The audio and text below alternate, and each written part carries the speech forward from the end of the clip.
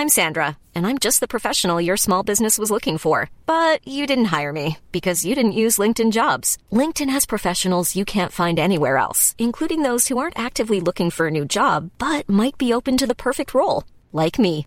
In a given month, over 70% of LinkedIn users don't visit other leading job sites. So if you're not looking on LinkedIn, you'll miss out on great candidates like Sandra. Start hiring professionals like a professional. Post your free job on linkedin.com/people today. Millions of people have lost weight with personalized plans from Noom. Like Evan, who can't stand salads and still lost 50 pounds. Salads generally for most people are the easy button, right? For me, that wasn't an option. I never really was a salad guy. That's just not who I am. But Noom worked for me. Get your personalized plan today at Noom.com. Real Noom user compensated to provide their story. In 4 weeks, the typical Noom user can expect to lose 1 to 2 pounds per week. Individual results may vary. There's never been a faster or easier way to start your weight loss journey than with PlushCare. PlushCare accepts most insurance plans and gives you online access to board-certified physicians who can prescribe FDA-approved weight loss medications like Wegovy and Zepbound for those who qualify. Take charge of your health and speak with a board-certified physician about a weight loss plan that's right for you. Get started today at plushcare.com/weight loss. That's plushcare.com/weight loss. plushcare.com/weight loss. It's indestructible. It's indescribable. Nothing can stop it. This town is in danger. How can it be stopped? Mob hysteria sweeps one city. Before long, the nation, and then the world could fall before the blood-curdling threat of the Blob. Starring Steve McQueen and a cast of exciting young people. Welcome to Syndicate, a film and TV podcast. From our screens to your watch list, we gather to share and discuss your next favorite. Join us as we want you to spend less time scrolling and more time watching. And now, here's your host, Armand Haddad. Welcome to another episode of Syndicate. This season we are exploring the strange, the thrilling, and the exotic with the Grindhouse Theater. Joining the Cinematic Roundtable today is the film professor Cam Lewis as we explore The Blob. Cam, welcome back. Thank you. I'm excited to be here. This is one of my favorite old classic movies. Really? Okay. So I approached you. I was like, I'm doing like grindhousey movies, like horror and all that stuff. Would you be interested? And you said yes. And you recommended The Blob from 1958. Why The Blob? It was, so yeah, I mean, when we were kind of talking about it initially, you're talking sort of these like B campy sort of horror films. And that's the one that just first comes to mind for me, because it's just so bad in so many great ways. It just really feels like, I don't know, is there a Mystery Science Theater episode of it? I wouldn't be surprised, but it's really good. But yeah, I mean, we'll talk about this more later, but doing some more research into it ahead of this podcast, it's interesting to consider whether or not a lot of that was intentional or more self-aware than we might assume about an old film like that. Oh boy. Yeah, I don't think Mystery Science Theater would do that because it's a little too mainstream. I think That's a lot fair. of people know about. They like the weird offshoot movies that no one's ever heard of, and they just make fun of those. But yeah, The Blob. This was my first time watching The Blob 1958 because like prior to this, because when you said The Blob, I was like, well, I've seen the remake when I was a kid. Mm-hmm. But I never saw the original, and the original, like, it's the movie that started it all. Because, like, I remember growing up. I don't know about you. Did you read Goosebumps? I did, yeah, a little bit. There was a Blob version of really? Goosebumps. Yes. Oh, I missed that one. That's exciting. That was one of the few Goosebumps books that I read because, like, it was, the cover was the Blob and it had a face on it in true Goosebumps fashion. And I'm reading it, and it was, I was like, oh my God, The Blob. So like it had that cultural spark because like this was like the scariest film in the 50s, The Blob. And it makes sense because it's like, I think this was like the first alien movie that wasn't like a humanoid alien. It was just like yes, that's definitely true. This idea of a different type of alien life form that's completely non-humanoid. Yeah, and that makes it so much scarier because it truly is the unknown. It is alien, and it's this all-consuming force that's just eating everybody. So with The Blob, because like I put it on because I was like, okay, let's do The Blob, and I'm watching The Blob, and it's very interesting because like the movie starts with a theme song. And like, yes, that I had forgotten, and that was something. I forgot too, and I'm watching it, and it's like this campy sitcom music where it's like the blob and it oozes and creeps and leaps and it goes from the walls and the floor. And I'm like, what is happening right now? And it's like a Dr. No style title sequence. And I'm like, oh my God. Because like I have a theory with that. I don't know if you know. But I'd love to hear your theory. I do know a couple of things about it. But Okay. So I think they made the theme song before the script was written, or maybe as the script was written. I think it was like definitely made before the movie was put together. And they told the people like, okay, we are making this movie. It's about like this blob. It comes from space and it's like moving around and like eating people. And like the music people are like, okay, so... Then they just make a song about like, okay, the blob and it creeps and leaps. And it's like, this is so tonally different than the rest of the film. Because like the film, it's a horror movie. Yeah. I mean, by today's standards, it's not that scary. But like 50s, it's like this horrifying movie. And like it starts with like this like upbeat poppy song about a blob. And it sounds like it's a comedy movie. Yeah. But what do you know about this theme song? Yeah, so little history lesson here. The 50s were actually like a pretty big decade for sci-fi films and horror, and kind of like studios figuring out what those genres meant, how to pitch and market those to audiences and things like that. And by the end of the decade, this came out in 1958, like you said, sci-fi was kind of falling out of favor. So they weren't wanting to pitch it as, you know, this straight, like really serious sci-fi film and things like that. And the sci-fi genre was moving back towards more of an exploitation type film. And so there was a lot of marketing gimmicks being just tried out for different ways to get audiences to come and see this. There's very clearly a teen audience was the target of this. And so after the film was made, which was by an independent filmmaker in Pennsylvania, actually, and then he sold it to Paramount, I think it was, that made this or that distributed it. The studio then commissioned this song to be made as part of the marketing campaign. And I think they spent as much on the marketing campaign as they did to buy it, which was around like $300,000 at the time, which is a lot of money back then. And so they just thought that this song would help bring in more people. So like other songs at the time, like Purple People Eater and things like that, it has that same kind of a vibe as those songs. But it actually hit number 33 on the Billboard Top 100 songs that year. Yep. Oh my God. What a quaint time. I know, right? A theme song for the Blob would be like, oh man, this song slaps. Put it on the record player again. Yeah. I was blown away by that because I thought the same thing. Like, it feels so tonally different. And then to learn that was actually like a really specific thing that the distributing studio thought, like, this is really what's going to sell this movie to the kids, is if we make this really cool pop song for them, they'll get bopping and blobbing, I guess. And apparently they tried to commission a dance for it as well. I didn't find much more information about how that went or not. But, my God. Yeah, but there's a whole lot of marketing gimmicks along with it. Another one that this was just funny, I found in my research. There was a poster that they made for it. I can send you the picture of it at some point. And they put a warning on it that says, the management of this theater disclaims any responsibility for heart attacks or damage to nerves resulting from the film. And then right next to that, there was like a blue ribbon image that says certified, as if it was something from like the MPAA or something, even though it wasn't at all. Yeah. So they were coming up with all these ways to like get people jazzed up. But apparently research at the time had told them that the audiences for these types of movies are just as excited about the marketing gimmicks surrounding it, like those things, as they are about going to see the movie, which is just, really interesting. And maybe a little bit, there's the movie theater scene in the film where all the kids are there in this small town and they're laughing at this bad horror film. So it's almost this like recursive, self-aware, look at we're making the same kind of a thing. That makes sense.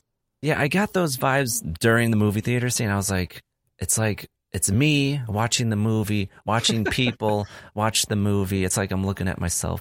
But like the theme song and like the whole marketing around this movie is like, it's so insane. And I wish this stuff happened still today. Yeah, I totally agree. And I do wonder if maybe there is still some more stuff like that, but we're just in markets where it doesn't show up as much.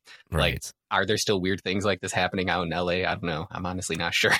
LA is such a weird place. I wouldn't be surprised that they would just have like weird guerrilla marketing where it's like, okay, we're going to make a dance to the Purge. We're going to do the Purge right now. Like that's the modern equivalent. Yes, that's a great point. Creating the Blob song. Beware of the blob, it creeps and leaps and glides and slides across the floor.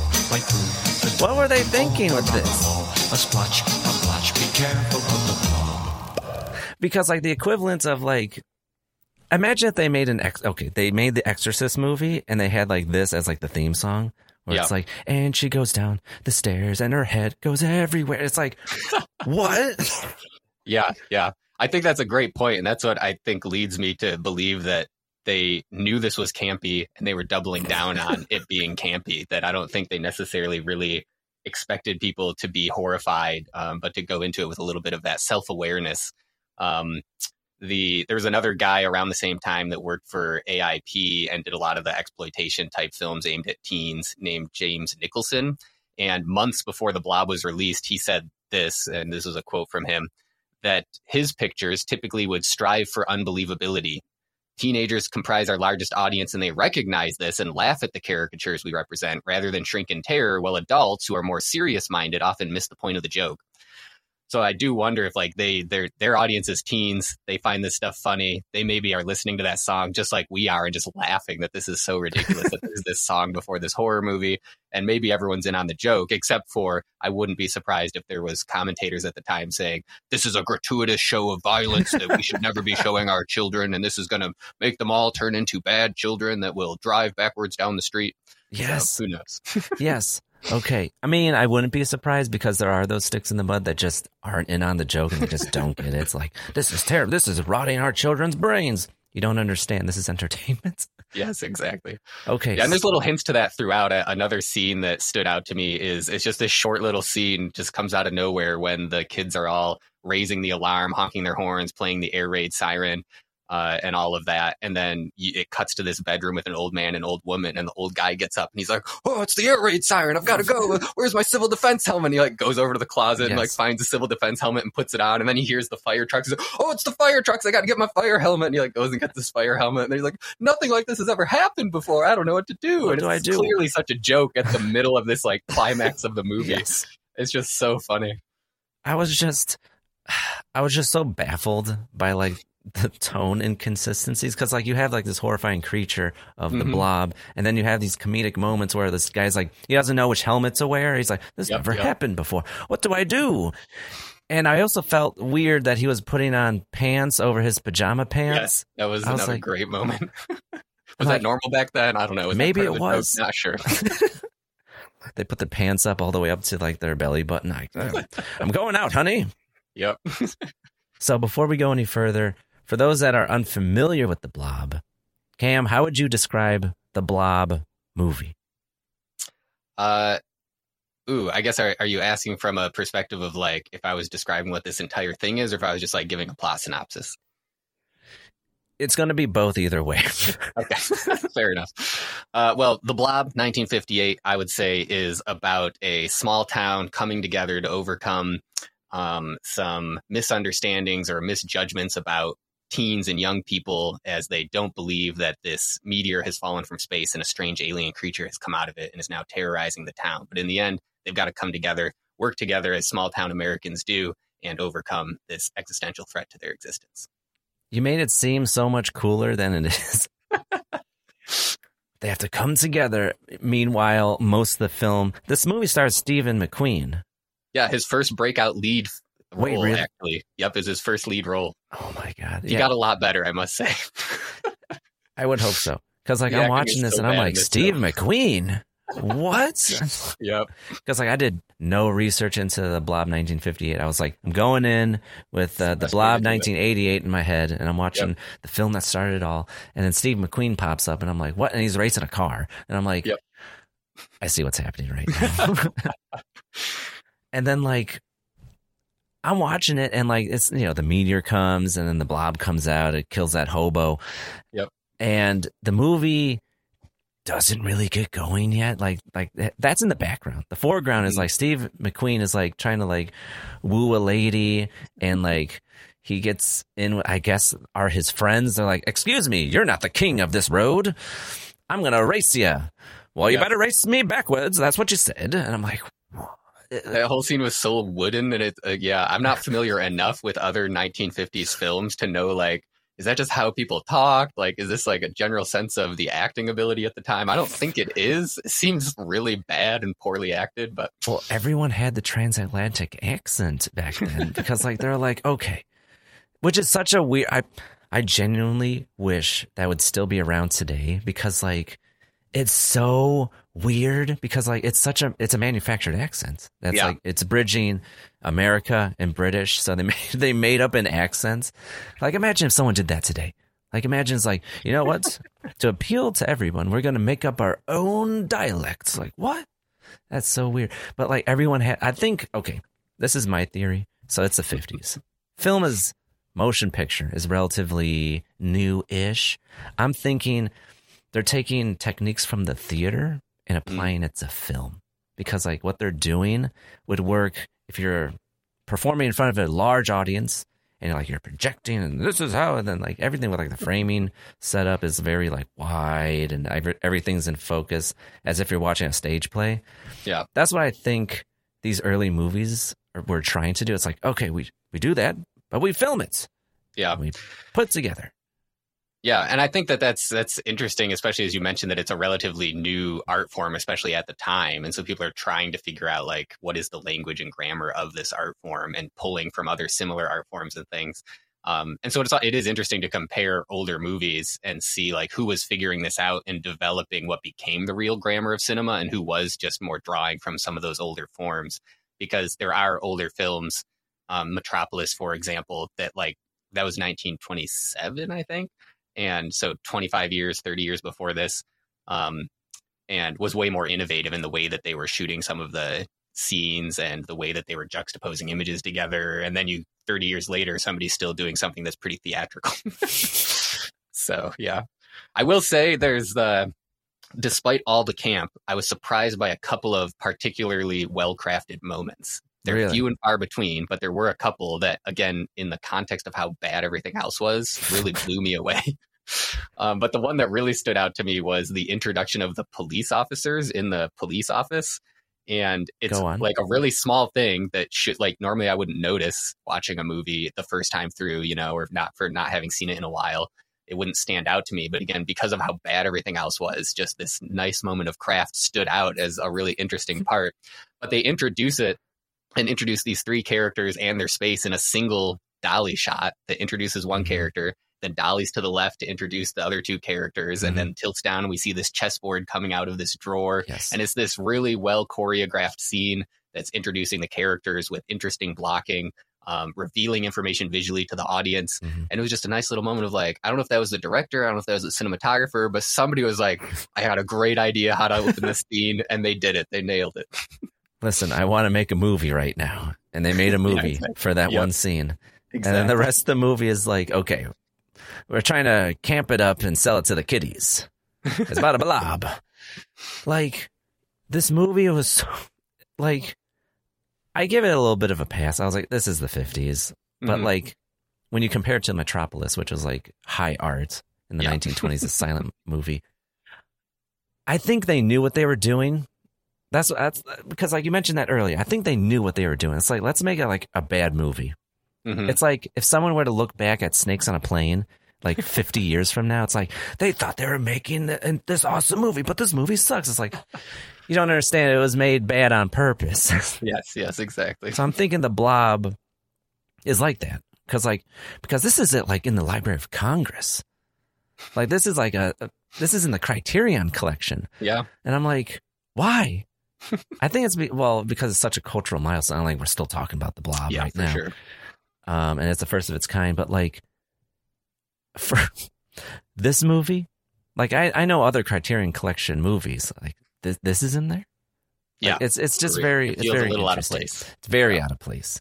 Like this weird 1950s B movie. But then again, are we talking about any other 1950s B movies? Because like there's been a plethora of like. Yeah.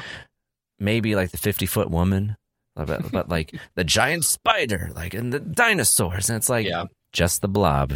Yeah. Well, the Blob was actually released as I can't remember what do you call it, like a double header or something like that. Double billed with another sci-fi movie called I Married a Space Alien or something like that. And I don't think anyone's ever even heard of that before. So the fact that The Blob apparently rose above, I think, is telling. Yeah. I think it's because of Steve McQueen. That's true. That's another good point, that it was his kind of kickoff film to his career, which became much more well-known. So, of course, people will trace back and see, where did you start? And that gives it some more staying power. Right. Like, if Steve McQueen was not in this movie, I don't think it would be... It would be like a cult movie. It's like, oh, you know The Blob? Yeah. Mm-hmm. But, like, if he wasn't in it, no way. Yeah. There's no way this would have rose above. Well, I guess in a way, then, it is like The Blob itself. To quote the nurse from early on in the film, "Doctor, nothing can kill it." We'll just keep on going along in this movie, despite all appearances to the contrary, will still be well loved by people. Yeah. So, like, let's talk about the blob creature. So, the blob is like, I mean, given the special effects of the 1950s, this was pretty good, except that for one scene. Like, I was like, I mean, it's clearly not real, but I was like, I'm going to believe it for the film. I'm going to... decent special effects, practical, kind of stop motion-y. Exactly. Like, it was pretty good, except for one of the stop motion effects where you could see this giant fingerprint on the blob creature, and I'm like, that just took me out of the immersion. Like, I was like, okay, I'm going to be immersed. There's a blob killing people, and then I see this giant thumbprint on, like, what looks like silly putty stop motion. I'm like, oh. That's so funny. I missed that. That's great. I'll have to keep an eye out for that next time. I forget which scene it was, but I think it was like coming out of the doctor office. And it's coming out and it's like rolling. This giant thumbprint right in smack dab in the middle. And I'm like, oh, well, all right. They tried. But, like, the special effects were good. Like, it blended together. It looked pretty decent. Like, for 1950s, it was good. I've seen worse for sure. Oh, I've seen way worse. I've seen worse now. Yes. With today's movies. God. And, like, they're trying. It's not like, oh, we're going to make it bad on purpose. Like, no, they tried. Yeah. They had a budget of $10 and it's like, okay, you have to do this in 5 minutes. Ugh, there you go. Done. So, like, the movie, like, The Blob, 1958, there's a lot of interesting subtext with the film. Because, like, I don't know if you caught on to it. I don't know what was going on in the climate of the 1950s, but, like, you had the space race going on. We haven't gone to the moon yet. Mm-hmm. Like, there's this craze of, like, oh, it's the atomic age. We're gonna live on Mars. And with the blob, it's like this fear of the unknown in people's minds, and, like, the blob is like this perfect manifestation of that, and I think it just works great, to be honest. And the point that I'm trying to make is that with the Blob movie, there was only one thing that could stop the blob. Like, they tried guns, they tried fire, they tried stomping on it, even what was it, chloric acid that the nurse threw on it. But only one thing stopped it: fire extinguishers. And, like, as the movie progresses, have you seen Shaun of the Dead? Yes. I feel like Shaun of the Dead lifted this scene from the blob, where it's like they're in the house, the blob is like consuming the house, the blob is about to break through the windows and get in, and, like, there's a fire and there's smoke everywhere, and our heroes seem, they're in peril, and this is the end. And I thought the movie was going to end like this. I was like, damn, this is why it's in the Criterion Collection. This is why this movie has such an impact. They're going to kill our main heroes. They're going to kill the cast. The blob is not going to be stopped, and this is how the movie ends. And then I think it was the girlfriend character, Jane Martin. She was like, she started spraying it. And, like, Steve McQueen's like, excuse me, honey, give me that. And he starts spraying the blobs like, CO2, we need CO2. And he radios the fire department. And they're like, we need CO2. That's what I know. Where plenty of fire extinguishers are. And they take a whole bunch of fire extinguishers and they, like, freeze the blob. Yep. With a bunch of fire extinguishers. And that blew my mind because it's like, how campy. And what's interesting is the military didn't want to get involved because they didn't believe the blob was real. Because they thought, which was a theme throughout the whole thing. It's much more of a Boy Cried Wolf story than the remake, because nobody believes Steve or Jane for most of this movie. Mm-hmm. Yeah.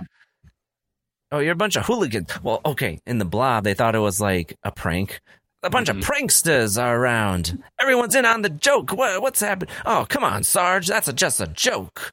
Like, they don't believe that. I mean, I wouldn't believe it either if you said like there's a, and like Steve McQueen, I don't know what age he's supposed to be, whether he's supposed to be like 15, 17, 35. Yeah, he looks 35. I can't wait to graduate high school. And he has like wrinkles all over his face.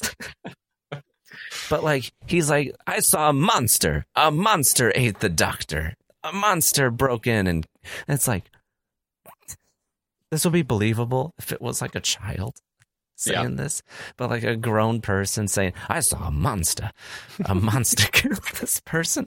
And I'm like, oh my God, what am I watching? What am I watching, Cam? Yes, absolutely. Yeah, and I think even with bad films, I think that they're always interesting cultural artifacts because regardless of why they were made, how they were made, the people at the time had certain thoughts based on the culture that they were a part of, and then they embedded them into a cultural artifact like film. And so we can go back and look at those and get at least hints. Obviously, there's going to be multiple interpretations of any particular media text and things like that. But we can take educated guesses. And it does seem like, I wonder, with this movie, despite how poorly it's put together in a lot of ways and how campy some of those scenes are like that, was there a general sense at the time of the teens these days, the kids these days, they don't really understand. And so they're just playing these pranks. It's all a big joke to them, but they didn't serve in the war. That was a thing that the police sergeant said. He's like, they just are like, I can't remember what he said now, but something about like, they don't respect the fact that I had to like serve in the war and I had all of these experiences and they just don't understand. And so they're playing these pranks, trying to pull my leg and get under my skin. And I wonder if this movie was an attempt to kind of pull together this idea that like maybe the boomers, whatever they called that, age of person back then, shouldn't be having those presuppositions about the teens, that the teens could actually be telling the truth about things. They're not just pranksters. They can come up with ideas. And so even though maybe the whole thing came together as too campy to take seriously, I wonder if there was some sense beneath the surface of trying to tell that type of a story. I think I have a quote here from the producer, Jack Harris. So he was the producer of The Blob 1958. Yes. Also was producer on the 1988 remake, which is interesting. But he said that he thought it would be effective to combine a science fiction narrative with teenagers who are good, if also misunderstood or misperceived by their culture. And so I think, I don't know, maybe there was at the time a sense that like the teens are just bad, they're hoodlums racing their cars. And so trying to speak against that maybe the teens can do good things. Maybe this next generation is coming up and can be meaningful. Right. Like when the police officer said that line about like, oh, I served in the war, I was like, oh, wait a minute. That war, World War II, was barely 10 years ago. Like, it's still fresh. And it's like, these kids are like trying to get under my skin and they're playing pranks and they're disrespecting me. So it's like, I wish this movie kind of softened the camp tone and like had that subtext in the forefront where it's like, like we can all come together as like Americans and like fight whatever existential threats is coming our way and like work together intergenerationally. It's like, that could have been Which an it awesome really did story. well. Yeah. I mean, I think it's, especially, we haven't gotten into comparing the two, but I think that's one of the biggest differences ideologically or worldview wise between this 1958 version and the 1988 version is how by the end, everyone's working together, young and old, authority figures, non-authority figures, everybody came together, solved the problem. And then even the federal government comes in and they're like, yeah, we'll bring in a big old airplane. We'll take this thing to Antarctica so it'll stay frozen. And everyone worked together. Everyone ultimately trusted each other and it was all good. We could do this together, which again, maybe was a sign of the times that there was still some sense of the American project. We could come together in this and succeed at things. Right. And we saw that lead into things like going to the moon and things like that was at least the prevailing narrative is that was due to American ingenuity and we're all in this together and we can overcome anything that we put our minds to. And that was not at all the case in the 1988 version. No. Like both films are postmodern because postmodernism started after World War I. So it's like, but it's like two different takes. Like one's like very nihilistic and one's kind of optimistic when it comes to like the future of the country and like people working together. That's so interesting because I did notice the tonal shift from like the original film, and then the 1988 version. Yeah. And like for me, I just knew the 1988 version. I knew there was like an older 1950s version, but like seeing like the difference was like pretty stark. And like I would compare it to like The Thing, because like The Thing from the 1980s is completely different than The Thing from the 1950s. If you saw I actually haven't yet, but it's on my list. It's another one of those ones that I want to go back and see and kind of do that comparison. Okay. It's a very similar comparison where it's like you have like this optimism. It's the same story, both of them. They're the same exact story, but like one has an edge to it, but not only that, it's like nihilistic at the same time. And I think that's just the sentiment of the 1980s, and it makes sense. There's a lot of shit going on in the 1980s with like Russia, and then like and post-Vietnam, post-Korea, yes, exactly. Definitely a different sentiment of the public about what was going on in the world, what the government was doing. Yeah, exactly. And so let's get into the remake, but before we do, actually, let's close out the 1958 version, because like what was interesting, what would be like an awesome, and I'm going to unpack it a little bit later, but like what would have been an awesome sequel to like this? Because like Steve McQueen says, as long as the Arctic stays frozen, the blob will, won't be in our skin. And I'm like, I thought that was so funny. That hits a little different now. Yep. An awesome if it were to be remade now, they could have taken like the climate change, global warming aspect of it, and like, and then the blob comes back because like the Arctic's warming up, and then then they have to figure out another way to get rid of the blob. Maybe like send it out in space. Cold enough. Yeah. I think if they nuked it, it would have been dead. You're saying that if we shoot the blob into the sun, they would still live? No, I don't think so. So one way to find out. Because like they even said like, why don't we blow it up? The government, drop a bomb on it. Then there'll be blobs everywhere. We can't do that. Or was that in the remake? I think that was in the original. Okay. Because I think I would just blow it up just like we did with Japan. Yeah, I don't think anyone in the government in the sequel wanted to kill it until the very, very end. That's right. So and then they just try to blow it up, and then it does get bigger. So yeah. So like I'm watching. Okay, so let's get into the remake. So I'm watching it, and I'm like, I'm glad I saw the original first, then the remake, because I was like, this is the same exact story. This is just a modernized, more exciting version of the original. And then the government subplot gets involved. Yeah. And I'm like, oh, this is interesting because like I saw this when I was a kid. And I think this informed me about the government because like we had E.T. where the government was like the antagonist. We had the Blob where the government's evil, and like all these other movies where it's like the government's bad. The G-men, like you have to beware of the government. They're gonna, and they all come in with like these white astronaut suits where it's like it's a scary image. It's like, ooh, like this is very frightening. But like when the government got involved and like I don't know if this was intentional, but they kind of imply that it wasn't Alien, the Blob, because like in the original film, you have the meteor come in and then the alien comes out and it starts killing everybody. And then in the remake, you don't really see the crash, but then they unearth it later in the film and it's like a probe. It's a satellite. Yeah. It's like clearly a man-made object. Yeah.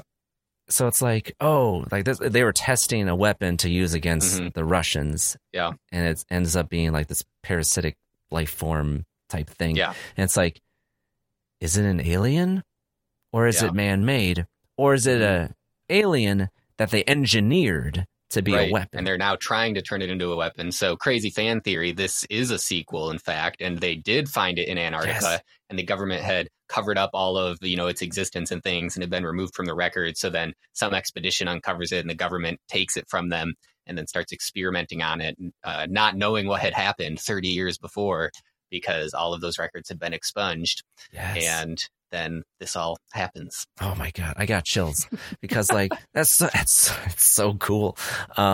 Because like you just need one line of dialogue, like, we found this in Antarctic about 30 years ago. And it's like, there you go. That's that one line would have been like, oh my God, this is a sequel. Exactly. Like, I got those vibes a little bit. I was like, this could be like a sequel because like they're engineering it, not like, oh, we've never seen this before. Exactly. Yeah. Oh my god! But that also hits different nowadays, so it's interesting to they to quarantine the well. city. Yep, and I'm like, like it's just so interesting how like this movie from like 40 years ago just hits so much different because of the context of what we went through for the last few years, where we have quarantining, where the government's like, you need to like stay home. This parasite, engineering parasites, which happened. Well, I mean, it's not confirmed with COVID. I'm not going to say that it's confirmed, but it's most likely, a bioweapon that escaped a lab. So like, there's like all these little themes where it's like, as a modern audience watching this film, it's like, I can relate to this. Like, this is still pretty topical, not topical, but like relevant, where it's like, I don't need to extend my disbelief too much because like this kind of happened. But like, yeah, the huge difference that we were talking about is like this distrust towards the government. And There's never been a faster or easier way to start your weight loss journey than with PlushCare. PlushCare accepts most insurance plans and gives you online access to board-certified physicians who can prescribe FDA-approved weight loss medications like Wegovy and Zepbound for those who qualify.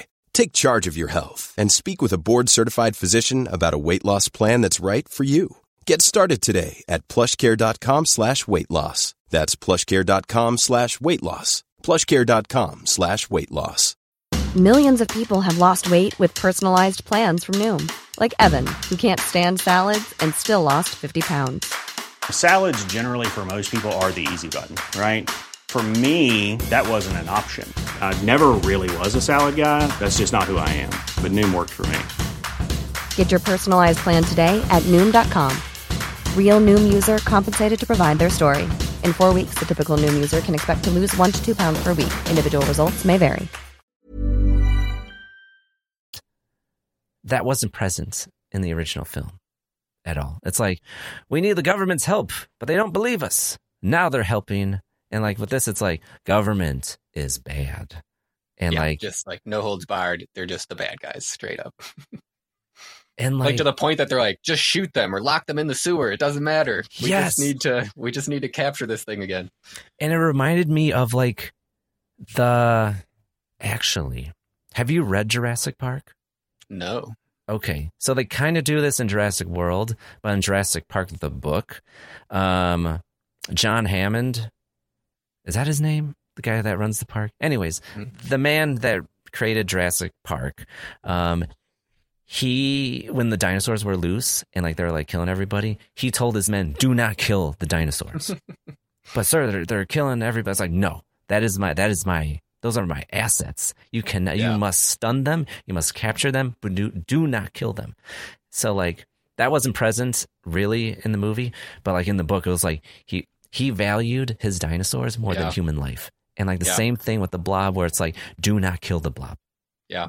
It's interesting how that's been a recurring theme, but the person enacting it has sometimes shifted, because in that's like a private enterprise who's saying assets are more important than human lives. Mm-hmm. The same thing happens in Alien and the whole Alien franchise. Yes. It's like all about Weyland-Yutani Corp. It's like, we just need to get this alien for weapons research, but it's a private company. But then in the Blob, it's the government doing it, not a private company. So I don't know. I wonder if there's something more to analyze there about how public perspective shifting towards it's not maybe the corporations that are bad, it's the government that's bad. Or I don't know, maybe it's just everyone always thought both were bad. I'm not sure.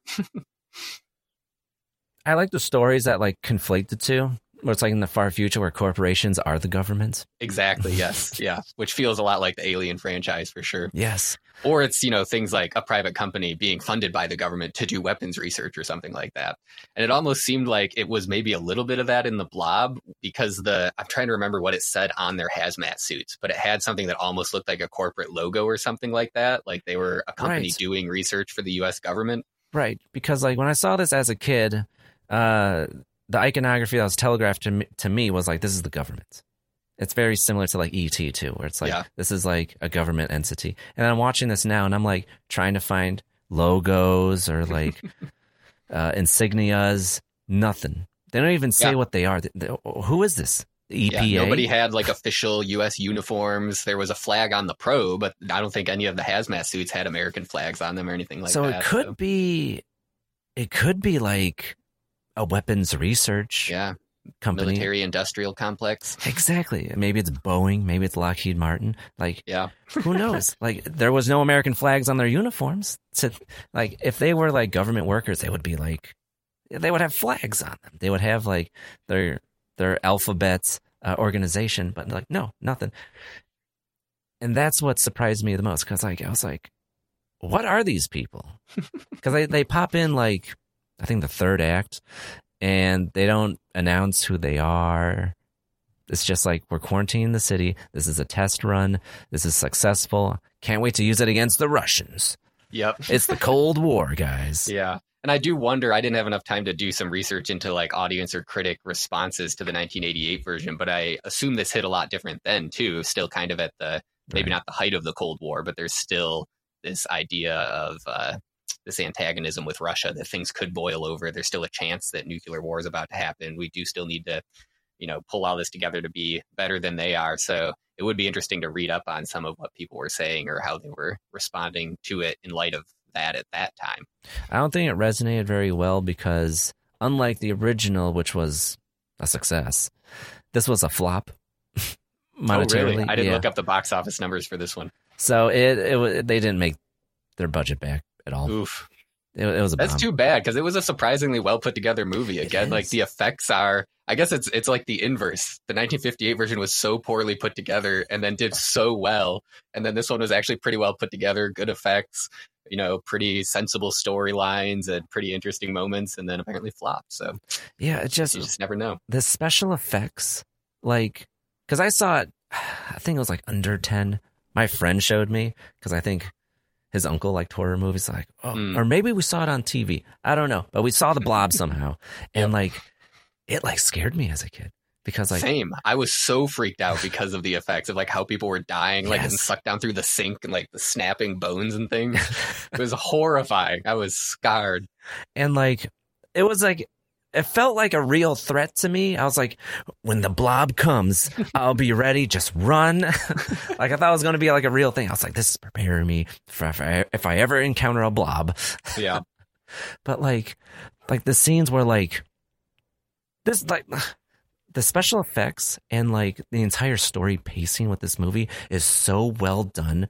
Like in the beginning, we're introduced to like this couple, kind of similar to like the original Blob movie. And like in the first 5 to 10 minutes, the leading man gets killed off immediately. Yeah, I think it was about the 30-minute mark. I stopped it to find out like how early did this happen, and it's about the 30-minute mark that he's just dead. So I think that's another thing. Maybe this is what didn't quite jive with audiences, is it was maybe doing too much with playing with the genre and messing with those expectations, which now looking back, it's like, wow, that was really clever. They were really getting into the weeds of audience expectations in a horror genre and then subverting those expectations. And maybe at the time, audiences weren't wanting to be subverted. They just wanted to go in and have the movie they expected. So, I don't know. Yeah, I think if this movie was, I'm going to say it, it's probably going to be remade again. And it's not going to hit because, like, we've already had the subversion with the Blob 1988 version that played with the genre. It's like, you're used to these conventional tropes. Well, we're going to subvert that, and it's going to be interesting and awesome. It's like, we had that already. So if they were to do it again, it would be like nostalgia wank. Exactly. And I feel like they'd probably try to play it straight, and it just wouldn't work because, again, we all know all the tropes, and then we know all the tropes got flipped. And so what's left? You can't do either now. So what is it going to be? Yeah. It might be a Shudder exclusive. There you go. Yeah. Remember the Blob, guys? I remember them. It'll be like Texas Chainsaw Massacre on Netflix. Like, remember Texas Chainsaw Massacre? Yeah, I don't want to watch this. Why are you making this? It's unneeded. Like with the Blob remake, they remade it too early. They should have just waited. But like, what was awesome is like that original producer from the original film was involved with the remake. And I'm like, that's awesome. Yeah. And I feel like, especially after glancing at the official sequel made by the same producer in the 70s, I think he was probably really happy to finally, like, this is probably what he had intended to make all along. And it like actually came together with the right budget, the right people. But yeah, you had Frank Darabont involved. And like Frank Darabont, Like, he is like the perfect guy to like take a B movie plot and elevate it to like this awesome horror movie. Because have you seen The Mist? Yes. The Mist is very similar to The Blob too, where it's like this campy B movie aesthetic plot, and then it's just like awesome because like he elevates it to like an actual horror movie. So he's the guy. And what was interesting, you've seen The Walking Dead. Mm-hmm. Dale was in it.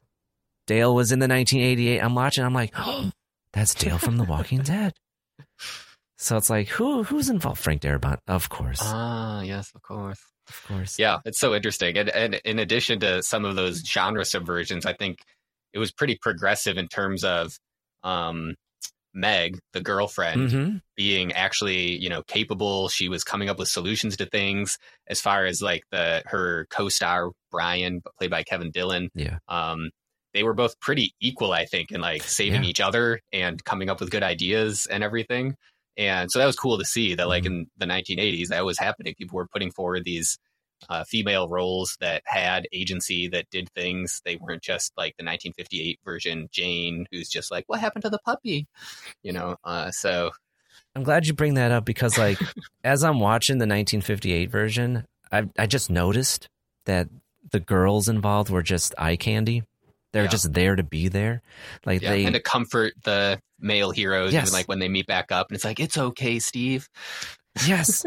And like, I don't know if it was, it had to be the fashion of the 1950s where like the girls are wearing these dresses with these petticoats underneath. And it's like, wow, this is a different vibe. Very different vibe. And then with the 1988 version, it's like, oh, Meg is doing her own thing. Like she, like as I'm watching, I'm like, this would pass like the Bechdel test, where it's like we have a woman character that's like doing her own thing, and she's not like really hindered by like a man. She's not there to serve a dude. It's like she's just doing her own thing, and like one of the sequences that like stood out to me since I was a kid was they're going through the sewer system. I don't know if sewers are that big, but it's like this huge like like corridor, and they're like trying especially to in a small town like that, but it looked cool. It was very cool. I expected the Teenage Mutant Ninja Turtles to pop out. Shredder. And so like they're running, and like she is like trying to like help these two kids escape too, and one of the kids dies. Yeah. And like watching that, I'm like, whoa, even like now it's like movies don't kill kids. And like this was like one of the kids, they're dead. Yep. You see them melt, and I'm like, this did not pull any punches. No. And it was just satisfying to watch a movie where it's like you don't know what's going to happen.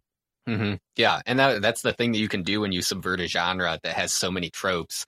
But then once it's been subverted, then it sort of develops these new tropes, becomes more expected in things. But this one, I think, came at a time when a lot of those weren't necessarily expectations for genre subversion. So totally agree that really elevated the film beyond just a basic sci-fi or horror kind of a thing. I was a little surprised at how not traumatized people were by the end, because like you mentioned the kid getting killed in the sewer, and that was like Meg's brother's best friend. They're like hanging out the whole time, and like then they like run into the blob, and then the friend dies, and then at the end of the movie, the other kid is just like, "Oh, it's snowing! It's so pretty." And it's like, you're not traumatized right now. You're not just like whimpering in a corner.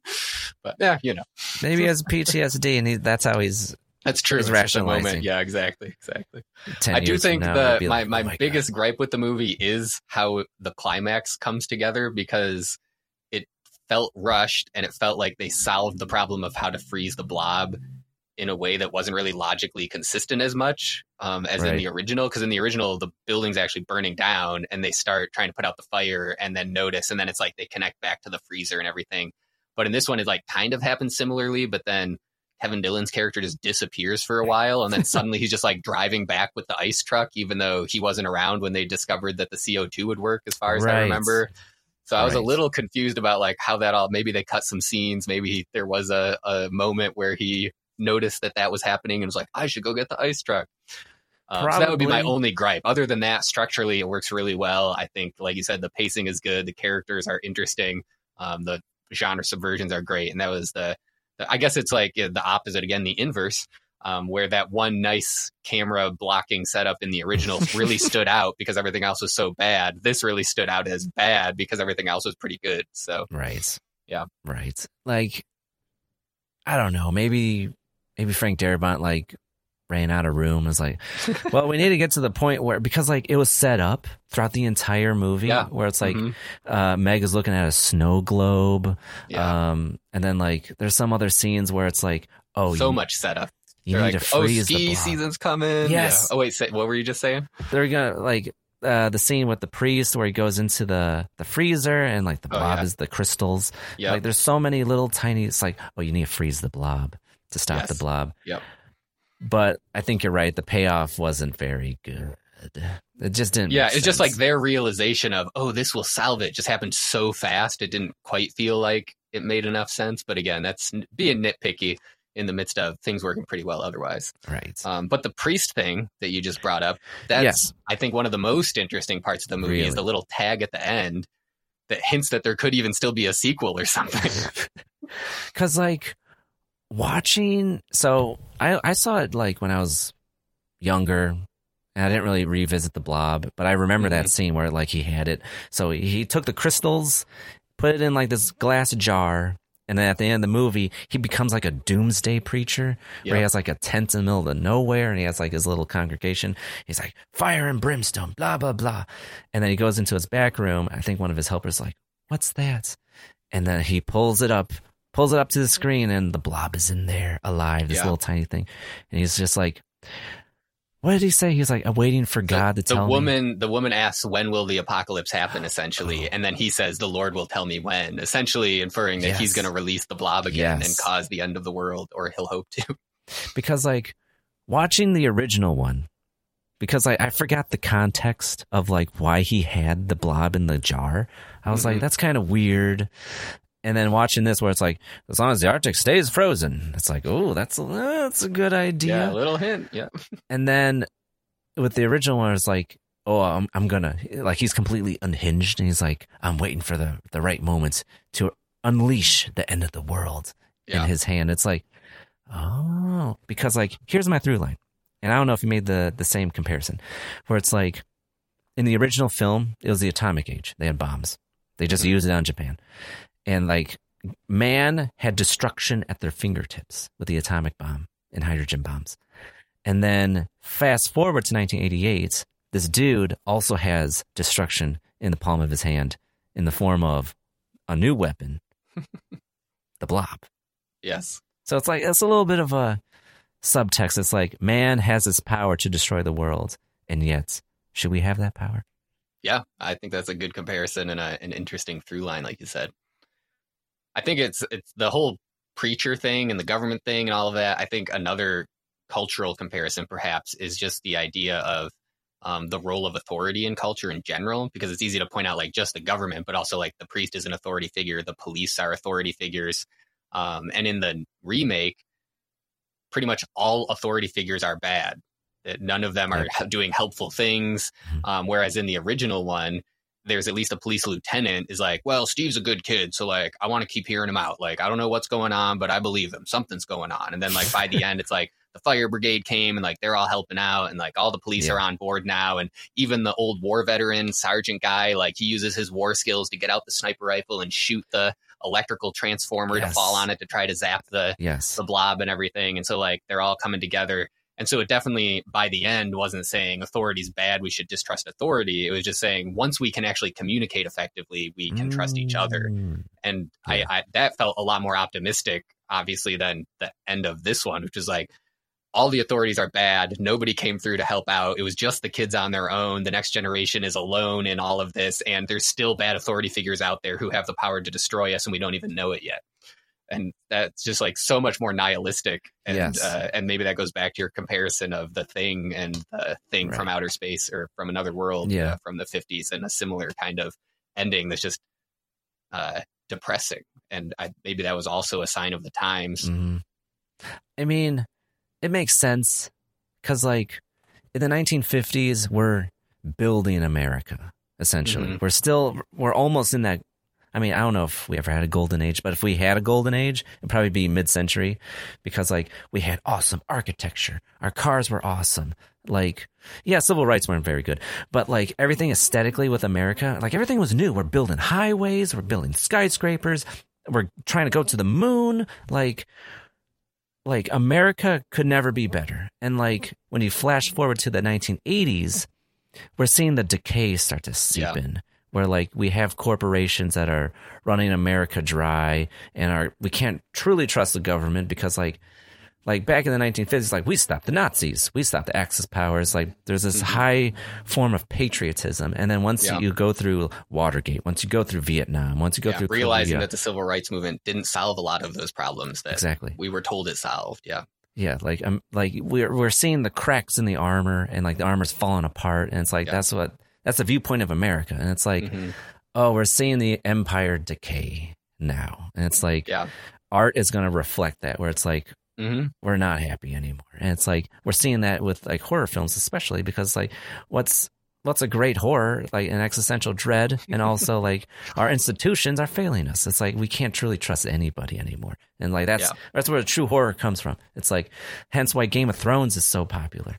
Because it's like it deconstructs. Like, so you have like Tolkien's fantasy, and I know this is like a crazy tangent right now, but like you have Tolkien's fantasy where it's like, you know, like these like great pillars of like this world, and then George R.R. Martin is like, let me deconstruct that, and like he makes it like postmodern and nihilistic, and it's like it's more realistic in that regard. But it's like people don't want realism; people want an idea to strive towards, and like with these horror movies, that's a really good point. Yeah, like because like in the original film, like how greatly you put it, like all these different peoples from different backgrounds and different facets of society are working together as one cohesive group. And then with the remake, we have people that are just can't trust anybody, at odds with one another. And it's like, that's not an uplifting message. I'm not expecting an uplifting message from a horror movie, but like that's not an uplifting message. It's like it's a sign of the times. Yeah. I think for me as a filmmaker, that's where the question comes to a head, is like right now, how do we tell the truth about the way the world is, the way that things are broken, deconstruct things that need to be deconstructed, and yet still offer some kind of a glimmer of hope, or like you said, a vision to strive for in a way that doesn't feel hokey or rose-colored glasses or things like that. And I think that that's the edge that artists are always trying to walk, is how can I be truthful but also hopeful, and those often unfortunately seem at odds, but I trust other people are feeling that in the times we're in right now, and hopefully we'll see some films coming out that strike that balance well, that we can all say that was really true about how the world is, but now I see a way forward. And I feel like that's something that's definitely been missing lately. Do you think A24 films hit that mark? I guess I can think of more examples from A24 that don't necessarily, but there may be. So what do you think? I think so. Because, like, have you seen, was it Moonlight? Yes. Okay. Yeah. Like, I can see that one. That deals with, like, racism and, like, prejudices and, like, what it means to be, like, a man, especially, like, a black man. But there's like this sense of like this glimmer of hope at the end of the movie, where it's like it doesn't pull its punches on like what the problems are now, but it's like it's not all bad. It's like I mean, it's easier said than done. It's like, oh, just showcase all the bad, but like just show a little bit of good too. But you have to like do it in like an eloquent way. But yeah, like, that feels authentic. But I think that's a great example. Yeah, I had forgotten that was A24. I guess like things like Uncut Gems are the first thing that comes to mind for me, and I'm like, that is not hopeful at all. Hereditary, Midsommar. But yeah, no, I would totally agree. Moonlight's a good example of being very truthful to people's authentic broken experience, but still having some of that hopefulness at the end. Have you seen First Reformed? Yes. That's another movie where it's like, by the end of the movie, like this broken man finds purpose. That's such a good movie. Yeah, that one's that one's a tricky movie, I think, because of the use of the anti-hero element. It's like an untrustworthy narrator, and so like he finds purpose, but is that a good thing that he has that purpose and that he's trying to do that thing? I don't know. Is that good? But I think that's a really good example of a movie that causes conversations and important conversations for people to have, because I think that that's even an example of how somebody who's well-intentioned, that isn't just an insane person, can tend towards an extreme position and taking extreme action. And it makes sense. It was done in a way that, like, by the end, you're like, oh yeah, I see how you got to that point. But now I have to look inward and say, where am I at with some of these ideas and issues, the things that I care a lot about, and what am I going to do about it? Am I going to tend that way, or, are there other options that we can take here? So yeah, really great movie. So I'm glad that you put it that way, with the conversation starters, with these films, because like that's what art is. It's a conversation. Yeah. And like the conversation that's left with The Blob, both films. I mean, they're both weird movies about a blob that eats people, but like it sparked this conversation of like, for example, how we view our society, how we view our governments, how we view authority figures. Because like with the original film, don't blindly trust authority, but like there was a respect given and received throughout the film and everybody involved. And it's like that's something that's like an ideal to like strive towards. That's a moral to like give respect to your elders. Elders respect the younger generation because you're passing the baton to them, and like we should be working together and not have silos of like communication. Like everyone needs to be talking with each other. That's how we solve problems. And then like with the remake, it's like we see how that just decays and is deconstructed, and like the problems that arise from that. Because like we watch the movie and then it's like, well, that's what we should not strive towards. Yes. How do we solve that? I don't know. That's why we're talking about it right now. Exactly. Yeah. And I think that's where I would caution people telling stories, creating art, to not feel like you need to go too far to presenting all the answers in any given story, because I think that's when it becomes inauthentic. But simply asking those questions can be enough, because the real people aren't going to watch a movie and be like, my mind was changed. You're right. Great point. But it's going to be when they talk about it with a close friend, somebody that they trust, and have a deeper conversation. And by the end of that conversation, they go, wow, I had never really thought about it like that. I might think about this differently now. So I totally agree that any art, any story that can spark a conversation, that's, I think, what's doing its job. Yes, absolutely. I didn't expect us to get this deep with The Blob. I was just going to talk about I was just going to talk about how awesome the gore effects were in the sequel, and I was like, this is awesome. This is such a great premise. I watched this as a kid. I loved it. It's perfect for like younger people to like watch. It's like horror is great in that regard. And then we're talking about like, society needs to be updated, and we need to respect each other. And it's like from The Blob. Yep, from The Blob. I love it. So let's get off the fence and we could close the show. So when this movie is inevitably remade, probably by Netflix, will it be good or will it be bad? I think it'll be bad. Yeah. Unfortunately. Yeah. Like we had the dinner already. I mean, we had the appetizer. It was a really good appetizer. And then we had the dinner with the 1988 version. It's like, we're done. Yeah, we're done with The Blob. Full. And then Netflix is going to bring in some like Little Caesars and be like, you guys have some pizza yet? You want dinner? And no, we just had some really good steak. We're not hungry. Sorry, Netflix. I just had this ribeye. Now you're bringing the hot and ready? God, with breadsticks too? I'm full. I'm done. I don't want any of that. Yeah, I don't think it's going to be good. I don't know what is wrong with Netflix, because like they have like a few awesome shows. They have Stranger Things. Midnight Mass was fantastic. Yeah. And then you have like the really bad live action adaptations of like anime. And it's like, what the hell are they thinking? Like every single one has been a miss. And like we have remakes that no one asked for, like Texas Chainsaw Massacre. Yep. It really feels like they're just like, it's like a spray and pray mentality. We'll just throw everything at the wall, and if a couple stick, maybe that's enough. But yeah, I don't know. It'll be interesting to see in the next 5 years what happens to Netflix. Is their model sustainable, or do they go away? Is there a new thing that comes and fills that role, or advances it, I guess, in the way that Netflix did to DVD rentals and things like that. They revolutionized the streaming industry, but what'll be the next revolution? I don't know. Probably one app that has everything. Cable. Yeah, right. Cable's going to come back. It's funny how everything's just being repackaged. God. It's like Netflix just needs to stop. If they just stopped all the original work and just went back to their roots and just had like curated awesome content from other people, they would be doing a good job.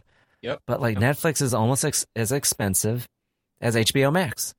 And I'm sorry, but HBO Max has better quality stuff than Netflix. That's true. It's true. Like I can watch almost anything on HBO and it will be good. It's like, this is good stuff. This is made well. It's an awesome story. Netflix, if I just choose anything, more often than not, it's going to be bad.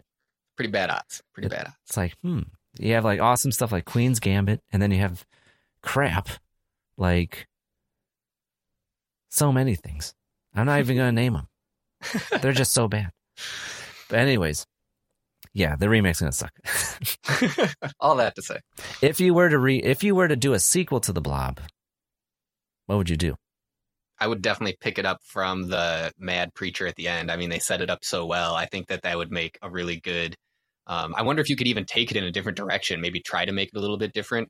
It just reminds me of the first season of True Detective, where they're in that kind of like zone where there's these like preachers preaching about, doomsday and things like that. And there's like this religious element to it, but investigative. And so is there a way that you could kind of like tie it into more of that investigative mystery at first, but then it like turns into that thing? Maybe, you hold back the Blob for a long time and it is maybe back to the original 1958 where nobody really believes that anything's happening for longer. I don't know. It'd be interesting to explore that idea and see how you could try to do something different rather than just, well, I guess we'll just see the Blob kill more people for an hour and a half. That's the easy way out. But like you don't call it the Blob. You call it something else. I don't know. Definitely. Yeah, that's a good point. And like, maybe like episode 7, then you see the Blob. It's like oozing out. And it's like, that's how you do it. Yeah. That's how you do the Blob now. It's the secondary action. It's the background to what's happening in the forefront with the characters. That's how you do it. All right, Netflix, you heard it here. So if you remake it, don't mess it up. So if you were to recommend the Blob, which one would you recommend to a friend? If you're only going to watch one, I'd say watch the 1988 one because it's just a better movie in general. But if you like it, definitely watch both. And I would say watch the 1958 one first because I think it's just interesting to see that progression in order that it actually happened. So highly recommend you watch both. But if you had to choose just one, I'd say just go for the 1988 one.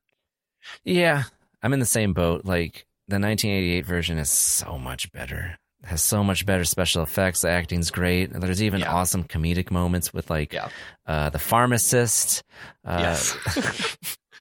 Ribbed. Turns around in his chair.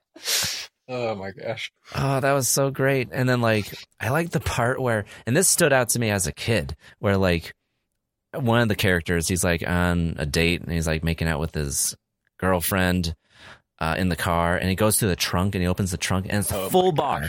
Yeah. I'm like, and then he has like the whole box of rings that he's like gives away to girls. Yes. So ridiculous. I'm giving you my class ring. Doesn't that mean anything to you? And he has a whole I think box that's just a of great them. example of visual storytelling, though. You learn so much about who that character is from that moment that you like. It's just so much more effective than him saying it out loud or somebody saying it about him. Like, we just saw what kind of guy this is visually in a minute, So that's why Frank Darabont, because he did the script. Like, he's a fucking master storyteller over there. Like, he's so good. Like, that's how you do it.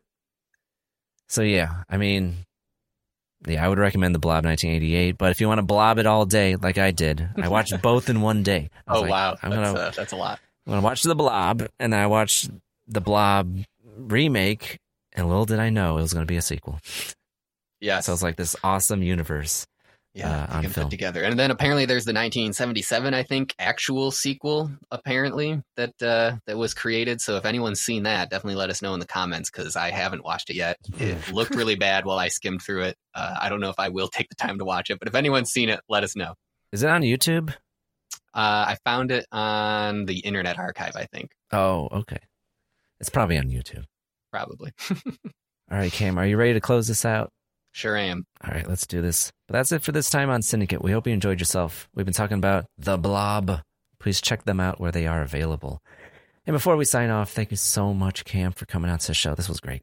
Absolutely. It was a really good conversation. And like you said, surprised it got as deep as it did, but I'm not sorry. Yeah, I'm not surprised because, you're always going deep into these films. So where can people reach you, Cam? Well, I am on Instagram at CamLewisFilm and CamLewisFilm.com as well. So. Awesome. When's Scones coming out? That's a great question. We're in 5 festivals now, and there's a few more we need to hear from before we can break the seal on being on the internet, because they still want it off the internet to potentially say yes for a couple of more festivals, but hoping by the end of the year for sure the Scones will be available. Okay. Well, I can't wait to see that. And if you want, I would love to interview you exclusively about Scones. Maybe one of your actors too. It'd be a great time. Absolutely. That would be great. But if you'd like to keep this conversation going, please add us on your favorite social media platform at Syndicate. That is Syndicate on Instagram and Letterboxd. Or you can join the Discord server, where you can catch myself, along with other podcasters and listeners, talking about this film and others at syndicate.com/Discord. Until next time, stop that scroll and spend more time watching. Goodbye. Beware of the blob, it creeps and leaps and glides and slides across the floor, right through the door and all around the wall. A splotch, a blotch, be careful of the blob.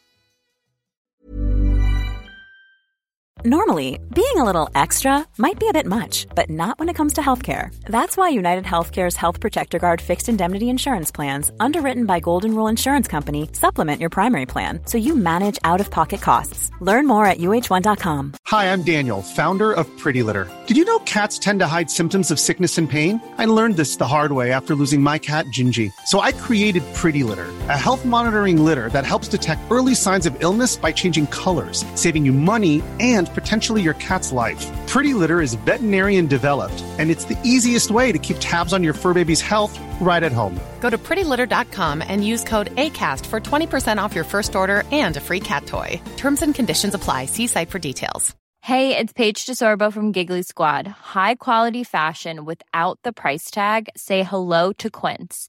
I'm snagging high-end essentials like cozy cashmere sweaters, sleek leather jackets, fine jewelry, and so much more. With Quince being 50 to 80% less than similar brands. And they partner with factories that prioritize safe, ethical, and responsible manufacturing. I love that. Luxury quality within reach. Go to quince.com/style to get free shipping and 365-day returns on your next order. Quince.com/style.